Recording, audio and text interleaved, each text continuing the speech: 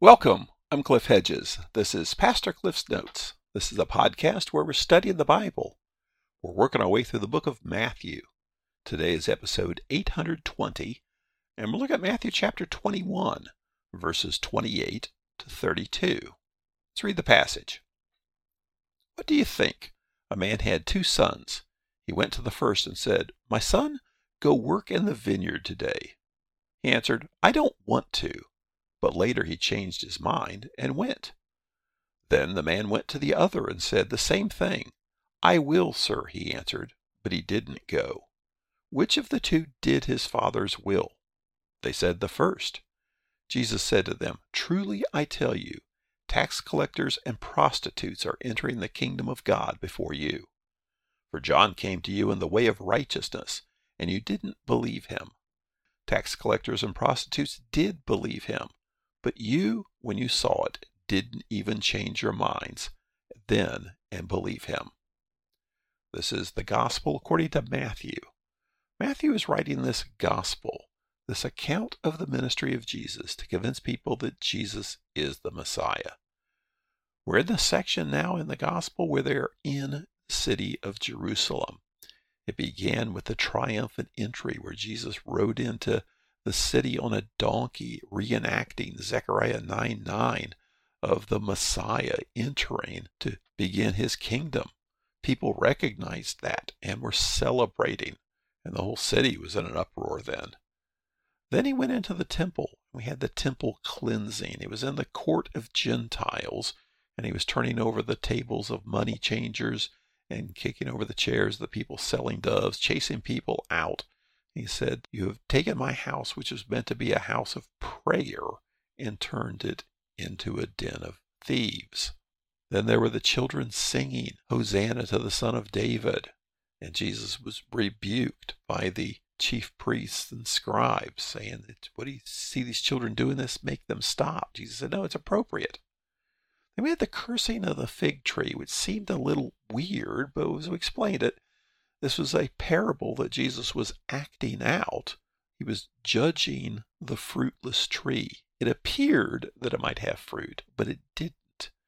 And this is a parable about the judgment on those running the temple, those leading the Jewish religion in Jerusalem. It looks like they should have fruit, but they don't.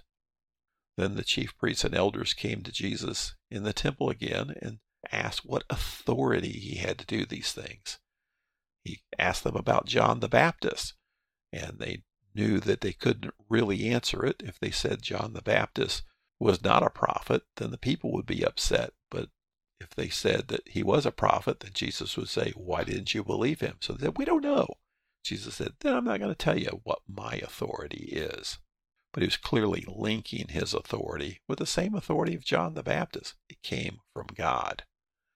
Now he's continuing here to speak to these religious leaders, the chief priests and elders. Now in verse 45, he'll refer to them as the chief priests and the Pharisees.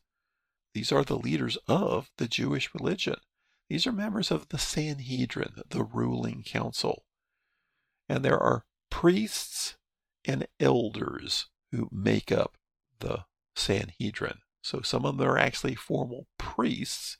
Most of them are of the group of the Sadducees. There are a few who are the Pharisees, but it's a distinct minority. And then there are people who are not priests, but are just respected citizens, and many of them are Sadducees, many of them are Pharisees. And then some are the scribes, the religious teachers. Many of them are Pharisees. So because the majority of the chief priests on the Sanhedrin are Sadducees, often they speak of the chief priests and the Pharisees. And that kind of covers everybody. So he's still speaking to them. They ask him about his authority. He asked them about John the Baptist. They wouldn't give him an answer, so he didn't give them an answer. But now he's continuing. In verse 28, "What do you think? A man has two sons. He went to the first and said, 'My son, go work in the vineyard today.'" So he begins these series of 3 parables. And these parables are all about the failure of the religious leaders. And so this parable is about a farmer and his two sons. He asked the first one to go work in the vineyard. Verse 29, he answered, I don't want to. But later he changed his mind and went. So he was asked to go. He said he wouldn't go, but then he actually did go. Verse 30, then the man went to the other and said the same thing. I will, sir, he answered, but he didn't go. So the second son, he said that he would go, but he actually didn't go. Verse 31, which of the two did his father's will? They said, the first. So the question here is, who actually did the right thing? Who actually did what the father wanted? Well, the one who said he wouldn't go, but did go. That's the one who actually did the father's will. Continuing, Jesus said to them, truly I tell you, tax collectors and prostitutes are entering the kingdom of God before you. Now he's applying it. This is a parable about the religious leaders in Jerusalem, the fruitless religious leaders, the ones who are about to see God's judgment on them. And he explains it then in verse 32, where he says, for John came to you in the way of righteousness, and you didn't believe him. Tax collectors and prostitutes did believe him, but you, when you saw it, didn't even change your minds then and believe him. So he brought up the issue of John the Baptist when they asked him about authority. He said, what was his authority? Was it from heaven or was it from men? And they wouldn't answer.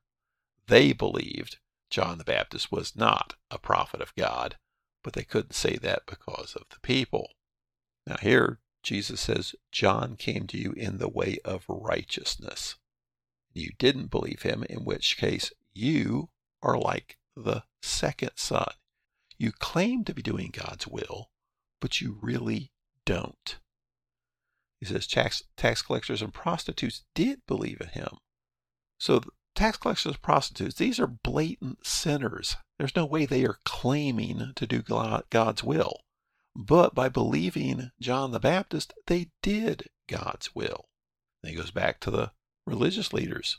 But you, when you saw it, saw what?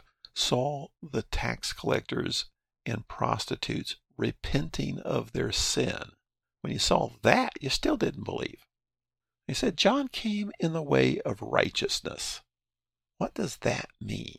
Well, I think it means two things. One is he came practicing righteousness. He lived a righteous life. What's John the Baptist really known for, other than acting weird, is his message. He was preaching. He was preaching the way of righteousness.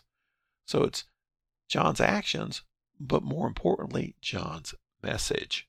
And that's what people either accepted or rejected. And his message was to repent of sin. Recognize you are a sinner and you need to repent. And so these blatant sinners, the tax collectors and prostitutes, they knew they were sinners. They weren't claiming to not be sinners, but they heard the message of John the Baptist and they repented.